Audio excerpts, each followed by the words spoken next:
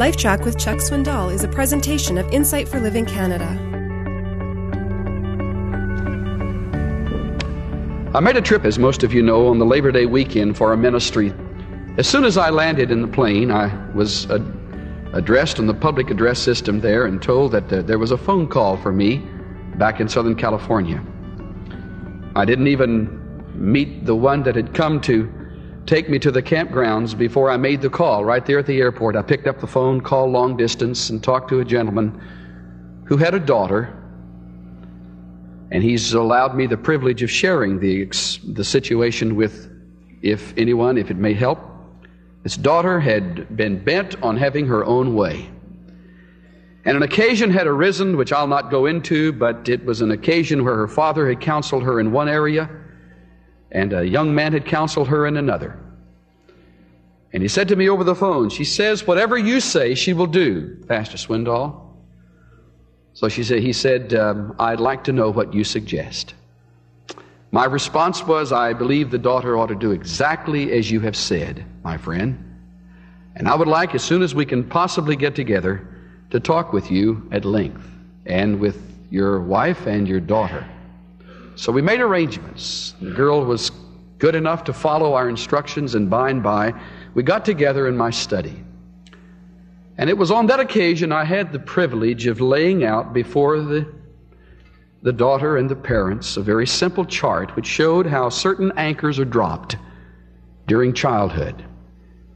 And when they are not dealt with, they remain dropped, clinging to the bottom. And as the boat goes on in life, and as we get older, the anchor is dragging all along in whatever area is dropped and not dealt with.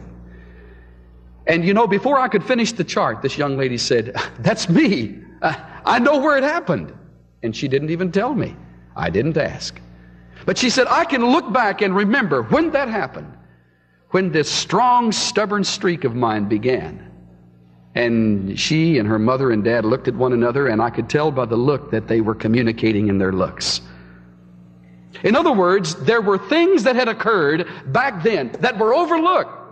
Oh, we'll let that go. We'll let that pass.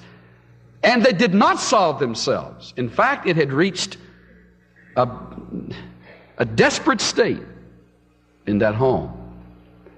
And before long, it's one of those situations that you look back on with such pleasure. Before long, this girl had dissolved in tears, and the parents. And there was a meeting of minds, and she said, for the first time, I see it. I realize how foolish I have been. Now, what fell the lot of this pastor falls the lot of every parent on a regular basis. And rather than letting it build to such a climax that not only her life, but even her marriage and her family to come would be affected, deal with it now, right now.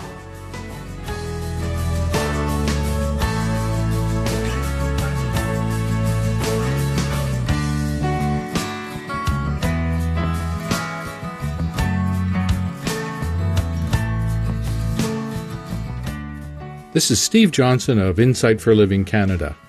Leading your daughter from wayward to wise is no easy task in our culture. Young people are told that if it feels good, do whatever you want, whenever you want, with whoever you want. But buying into those lies only leads to destruction that results in broken lives that we see all around us. Parents, your daughters need you to talk with them, teach them, and train them to know and love God. They need to hear it from you because they won't hear it from anyone else.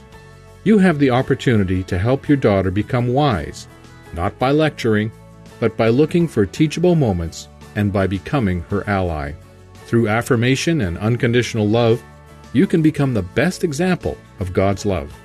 If you're looking for help, the book You and Your Daughter by Chuck Swindoll is an excellent biblical resource for guiding young girls from foolishness to wisdom.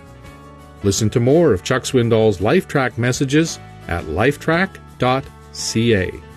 LifeTrac, where life and truth meet.